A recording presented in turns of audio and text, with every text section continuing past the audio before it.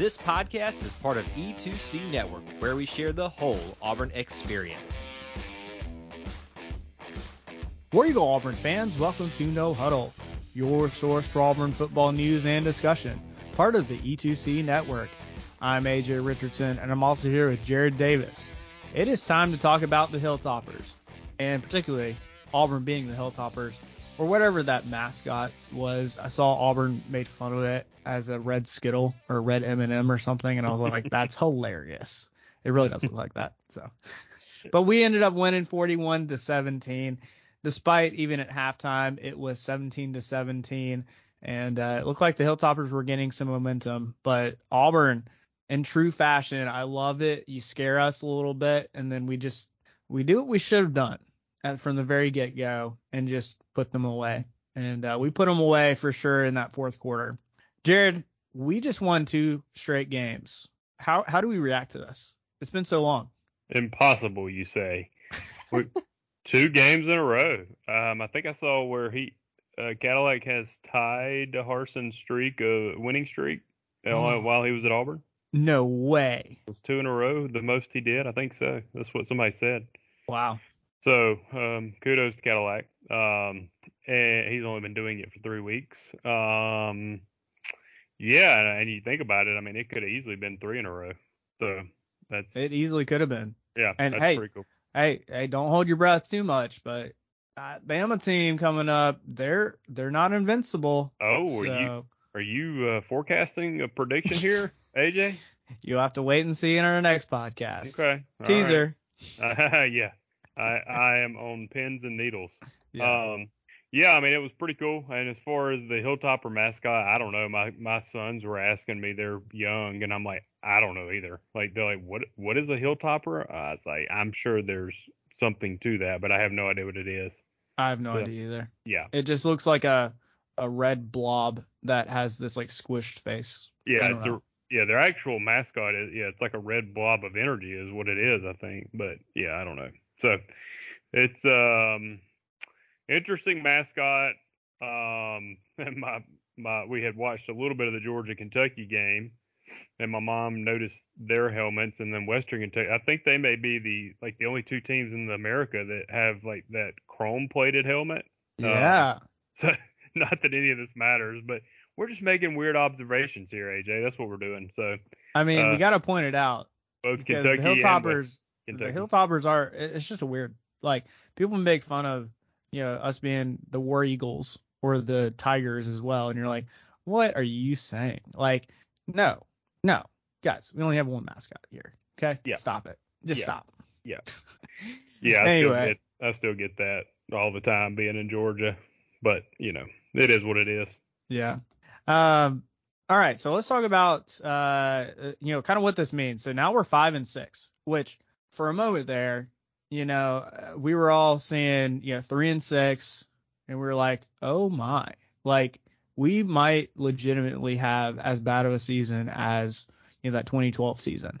And Cadillac has turned this around for this Auburn team and really for the fan base, which is I think for a lot of us a good thing to kind of unite us all. And I mean, you even saw it. We beat the Hilltoppers, and there were so many fans at the end of the game in the freezing 30 or 40 degree weather out there still celebrating with this team. Like, that doesn't happen anywhere else in college football. I mean, did you see the Texas A&M fans? All 15 of them in the stands. It was 40 degrees and raining. That's what their fans are saying. So I don't care. It was freezing. I don't care. Like, you got to show up for your team. Their new stadium, their stadium should say home of the 12th man unless it's below 40 and sprinkling. And then we might show the 12th man, which is only literally 12 men in the stands. Yeah, maybe that's what they meant by it. I don't know. Maybe. Look, I've never in my life. If you haven't seen the stands at the Texas A&M game, go Google that. I mean, it literally was nobody. Yeah. I mean, we talk about fans leaving, and you still got 40,000. Like, they had, right. I don't know if they had 1,000. It was that crazy. Yeah. And what's hilarious about that? the stadium announcer apparently announced that there were 90,000 tickets sold. And you're like, 90,000? Are you kidding me right now? Like, they announced the stadium today is 90,000. You're like, no, it wasn't. Like, not even in one moment was there 90,000 fans that checked their, scanned in to get their tickets. Like, no way. Which, again, is kind of like coming back to Auburn, showing, how much of this, getting behind Cadillac, this team being rejuvenated, means so much. And just because they have, Jimbo over there doesn't mean the fans are going to show up. But you get somebody like Cadillac, he's galvanized this team together and helped this fan base get back into it, which I think is equally as important. Because I was even thinking back, Jared, thinking back to Harsin when he got hired. You and I, like, we barely knew hardly anything about Harsin. We just knew, he's from Boise State. He's got a good record. I didn't know much about him. I didn't even know what kind of offense he ran. Like, we had to look up that. And that kind of, obviously has transitioned into, wow, the program, after he came to Auburn is in a worse shape than it was when he came. And then Cadillac is like, man, I love Auburn so much. And he brings it back. He brings everybody back into loving Auburn again. And I think that's just something really cool. Another kind of cool thing about Cadillac, the running back that he is, here's a really cool stat. Over, him being a head coach, in the last, 3 games now, or 2 games. He's only been 2 games, right? Yeah. No, 3 games. He's done 3 yeah. games. There have now been 5 100-yard rushers, which I think is incredible. And previous 8 games have only had 2 100-yard rushers. And to me, that's telling me, wow, we've really committed to that run, which what were we kind of promised at the very beginning of the season? That we're going to run the ball. And we didn't get a lot of that this year until Cadillac came on the scene. And, oh, man, we have run the ball. And it has been a beautiful thing with Robbie, Jarquez, and Hunter and Tank. So, like, man, how much have you loved watching us just run the ball and run it pretty efficiently against some teams that they're not necessarily known for? I don't know. Like, we've done pretty good against it. Yeah, it's.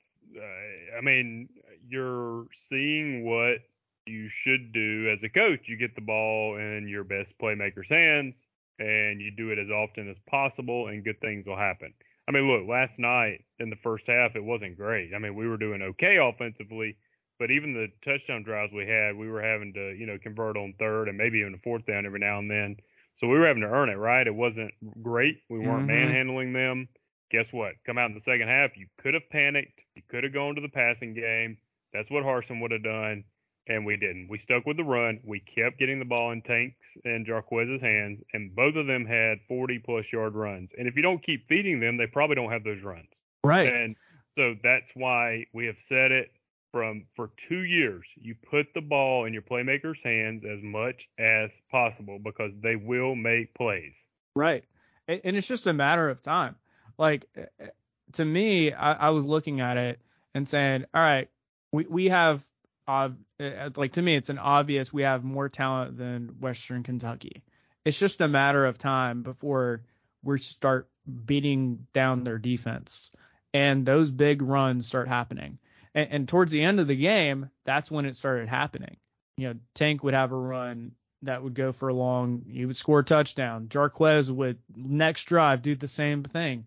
And, to me, that's just saying, we're putting the ball in our playmakers' hands, but it's also the kind of mentality I feel like for the offensive line, like, we're going to be running the ball a lot. So they're able to set that mindset of we're just going to manhandle the defensive line. And that's what they're able to do. They open up some great holes for our running backs, and the rest is history. We made some great plays in that game. And one of those plays I wanted to point out was that halfback pass. So I'm sure you've probably seen, but that was kind of the same play that we did with Cadillac back in 2004. But another kind of fun tidbit there, Will Friend was at Georgia, the team we were doing against, back in 2004 as well. So it's it's pretty cool, to tie all of that back where, we do that with Jarquez Hunter, passing it to Coy Moore, and it was successful. I mean, that's just so cool. That's funny. Whoever the new head coach is, his first call to players needs to be to Jarquez. Like, hey, we're cool, right? Right. You're staying at Auburn, right?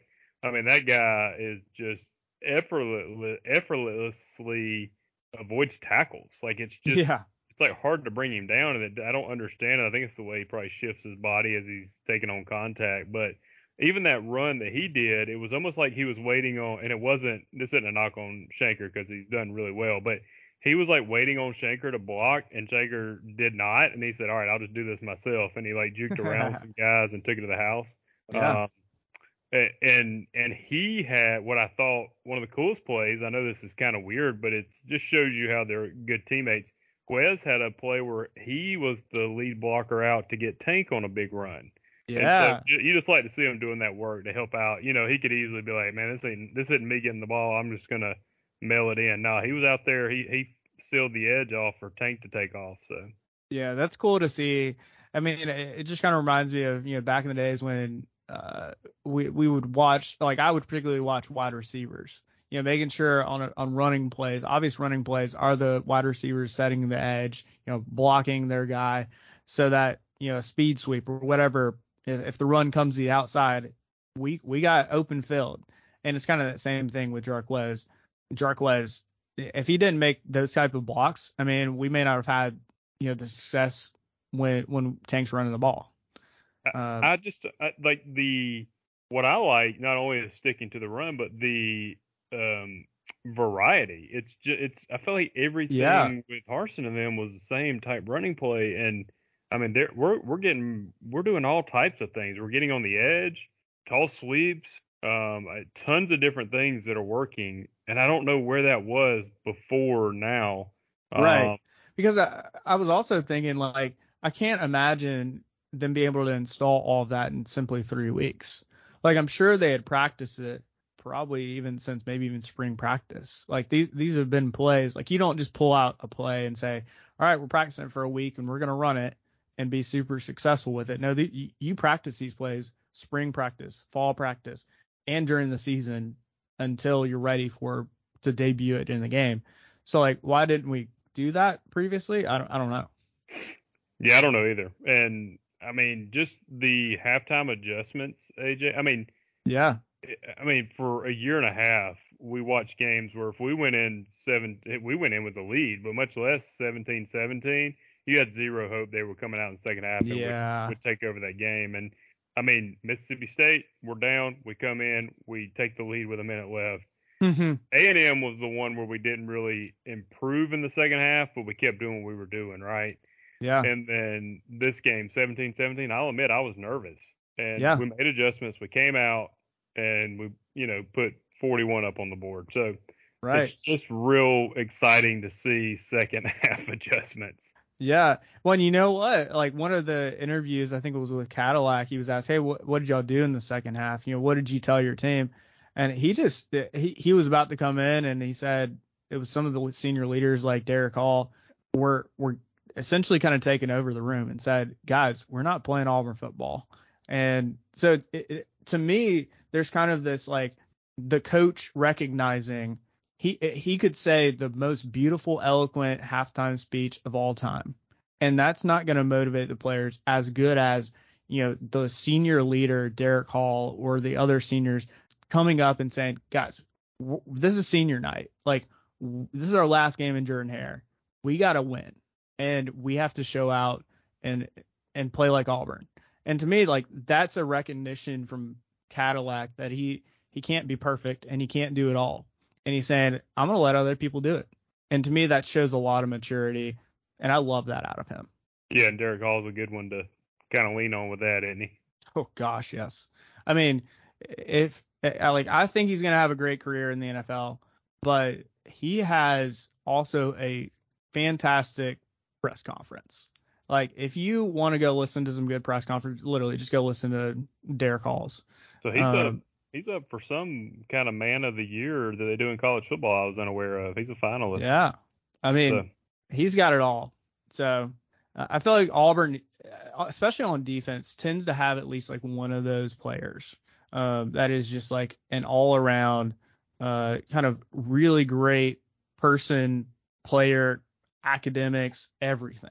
And so, I mean, to me, that's Derek Hall for this team. All right, so let's talk a little bit about kind of what we ended up doing with even Robbie and some of the wide receivers this game. Robbie didn't have his best game, but I mean, he kind of did what he had to. You know, he was 8 of 19, didn't turn the ball over, and you know, that's about all we could do. That's about all we could ask for. I think one of the announcers had said Western Kentucky had caused other teams to turn over the ball like 30 times in a game or, you know, in the season already. And Auburn was like, we're going to secure the ball and not turn the ball over. And we literally had one fumble. I think that was like an exchange or something like that. Besides that, our team looked very flawless when it came to those type of things. But when it came to wide receivers, we had some issues. It kind of hurt me a little bit, especially with Shedrick Jackson a couple times. I mean, he had that long, beautiful pass to him, and it just dropped. And I was like, dang it. Like, how cool would that have been one of his last games where he just catches this long, deep ball, and he's wide open, and you're just like, oh, man. So tough. Yeah, it was hard. Shed had that. I felt like I don't know what to think about Robbie because I do feel like when Harsin was here, Robbie was a better passer. If I'm being honest, I feel like that part of the game was better. I agree. Although he did it more, so maybe he got in a rhythm more. But like, you know, there were times where, you know, he could have rolled. There was a play where he could have ran and got the first down. He decided to dump it out to Jarquez, which was not a terrible play, except he threw it 10 yards over Jarquez's head. Mm-hmm. Yeah. And it's like, how do you like? I don't know. Like, I don't know how you. Like, I'm not skilled enough to ever be an SEC quarterback, but once you are, I don't know how you don't make those passes, I guess is what I'm getting at. On the other hand, he made one that live, it looked like, oh, well, that was just tough play, yada, yada, yada. But he put one in a great spot for Shanker in the end zone that hit his hands. Yeah. So, you know, that was a pass that probably Shanker should have caught. Yeah. Shed should have caught one. You know, he had a good one to JJ where they called the targeting, which was not. That was a good call to pull that back. Yeah, and kudos to JJ for hanging on to that ball. You know, that was a good pass by Robbie. As I was watching our team, the way we're running right now, I was like, man, if we had a quarterback that was a legit threat, not a knock on Robbie, he's a gamer and his legs help us a lot. But I'm like, if we had a legit threat at passing, we could be dangerous. I mean, yeah, Robbie kind of keeps the defense a little off balance, but imagine having a passer like, I mean, I hate to do it, and people may cringe a little, but like think about Bo Nix. Like, what about if Bo Nix could do that? Like, he was passing better. I can't believe I'm saying this. Will Friend calling an offense with Bo Nix, I would actually think we would have a chance going into Tuscaloosa next week. Yeah. The way they're calling this offense right now, I just think it could be pretty good. Yeah. And that's crazy because Will Friend was an offensive line coach. And the O-line's playing better. Mm-hmm. They did not start the game out better, but they again, second half adjustments, they came out and played much better in the second half. Yeah, and I was going to say that's even with some of these offensive linemen still shifting around. Yeah, we lost one or two in the game, but they at least came out a couple of plays. I mean, the whole unit's just playing better. They did not do great the first half, but the second half, much, much better, and they've been much better since the change was made. So I think it's an effort thing, AJ. I just think it's an effort thing, and the players would never say they weren't giving 100%. I don't even know if they don't realize they weren't. The subconscious mind's a strong thing. Right. I think that they are just giving better effort now. Yeah. I think they have probably gone to Robbie. So let's give Robbie a little credit here. I think they've probably gone to Robbie and said, we can live with the 50% completion percentage. Yes. Just don't turn it over. Yes. I bet they've come to him and said that. Like, we don't need you to be an 80% passer, even a 60% passer. Just keep them a little honest. Don't turn the ball. Yeah, don't turn the ball over. And guess what? Robbie has done so much better. I mean, he's had his moments. Yeah, we had his complaints, but like he hasn't turned the ball over, and that's what I mean by he's done better. So from that perspective, all right, let's shift a little bit and talk about defense. This defense in the first half, especially towards the end of the first half, got me a little scared, thinking, wow, because it's always one of those things where an air raid offense like Western Kentucky, they're going to, if they're on a roll, they're going to be completing 4, 5, 6, 7 catches in a row, and that's hard to stop. But I mean, overall, that defense shut them down. So kind of put in perspective, the passing percentage for this team was 28 of 59. So under 50% passing completion. Whereas you compare that to their average completion over this whole year has been 67 or 68%. So our pass defense, they came to play. And Western Kentucky, they had the fourth best passing offense in the nation. So they're no slouch. And yet our defenders, secondary, we're on their guy. And even though I don't think we recorded as many stats as we'd hoped to with sacks and QB rushes as we'd probably hoped, there were still enough to kind of, get in the head of that quarterback. And he pretty much second half was ineffective. So again, second half, those adjustments made by that senior leadership, they did not play around. They came to shut them down in that second half, and that's exactly what they did. Yeah, I don't know. I think we said it was Rich McGlynn that decided what coaches stayed and didn't, and you got to give him props because I mean he could have easily gotten rid of Schmedding as well. I mean I think that was probably the fan favorite, like, hey, get rid of everybody that came over with Harsin, and he did. Yeah. Yep. I know this is a broken record at this point, but it's just amazing how much better the defense is playing. I think it was a wise decision to keep Schmedding. He's making second half adjustments, and to give Schmedding credit, not to knock any individual player, but I mean DJ James he should have had an interception on that last drive. So I mean, if we intercept that ball, they don't go down and score right before half. Yeah. So that's not a coaching thing really. So they probably only end the game with 10 points. But DJ made up for it in the fourth quarter with that beautiful catch. Oh my gosh. Touchdown. So much redemption. And for him, he's played his guts out this whole year. I mean, he's honestly probably my favorite secondary player on this Auburn team. And for him to finally get that interception, that's the kind of thing where like all that hard work is paying off. I mean, and for, top that off with returning it for a pick six. I mean, like, I don't know if you can get much better than that. Yeah, he redeemed himself in a big way, and I agree. I think I know I knocked him for dropping that interception, but I think you and I've been on the record saying he's probably becoming, if not already, the best DB on the team. So I'm a huge DJ James fan. I just I don't know what Schmedding's really doing. I don't know. Our linebackers are tackling better. I know they had a couple of decent runs, but I mean, at the end of the day, they're just playing better as a unit, and maybe it just goes back to effort again. I don't know, but it's definitely a whole different ball game than what we've been used to seeing. Yeah, absolutely. And even Jalen Simpson, who's also been one of my favorite secondary players, he got an interception. He had a pick. Yep, sure did. So, I mean, there were so many times where I was like, wow, we actually can, it is Western Kentucky. Like, I know, like, I'm trying to kind of keep but that they're in perspective. a good team, dude. Like, they're actually, I mean, they're not a bad, I'm not, look, we need to get Auburn to a status to where we're not having to say this, but at the end of the day, the team we have this year, which has been struck, Western Kentucky actually scared me. Like, I was literally like, I would not be surprised if they beat us.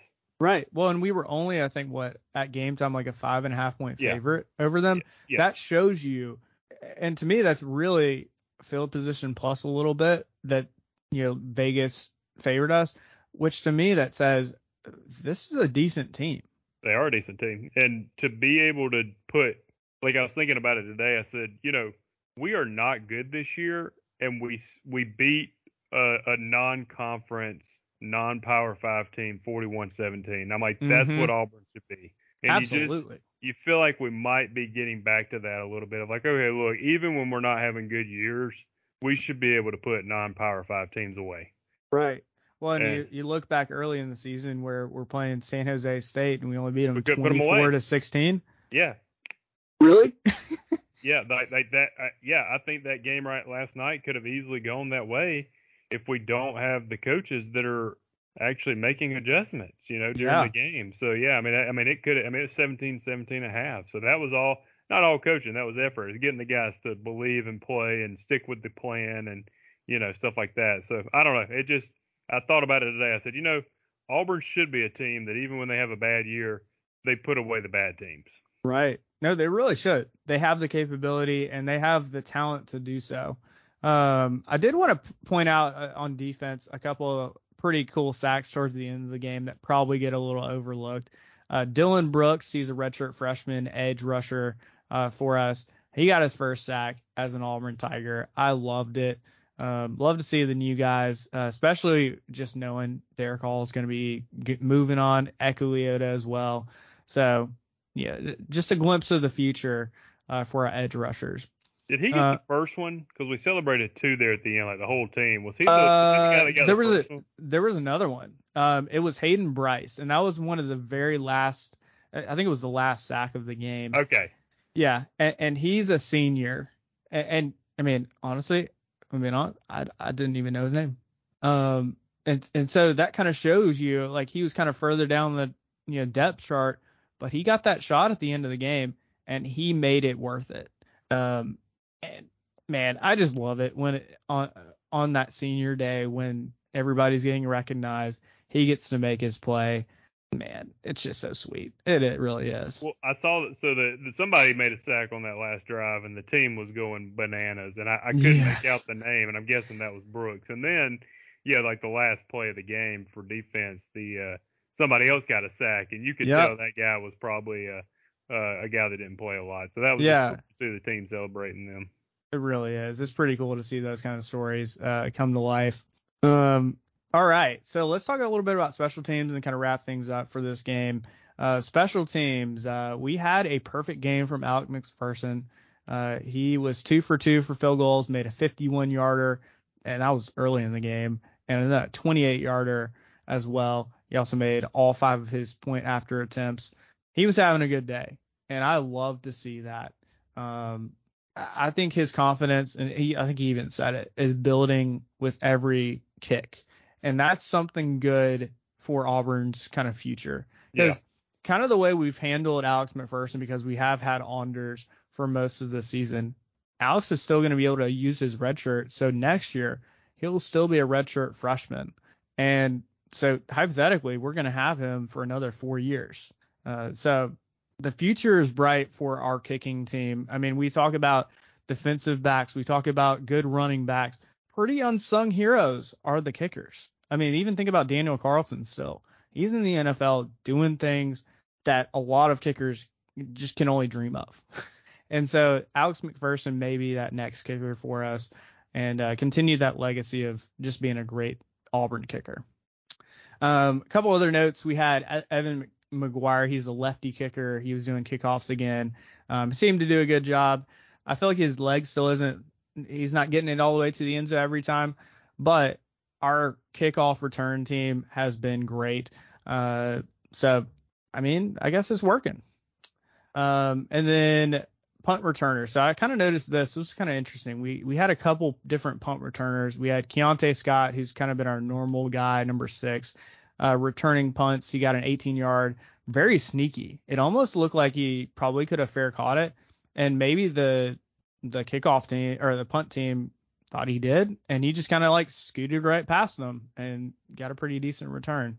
And then we also had Daslin Worsham. He was the guy I think last week we used a lot in punt return. So pretty cool to see a new guy out there. And he also looked like he could make a move and get up to that top speed, which is a couple big characteristics that you look for with the punt returner.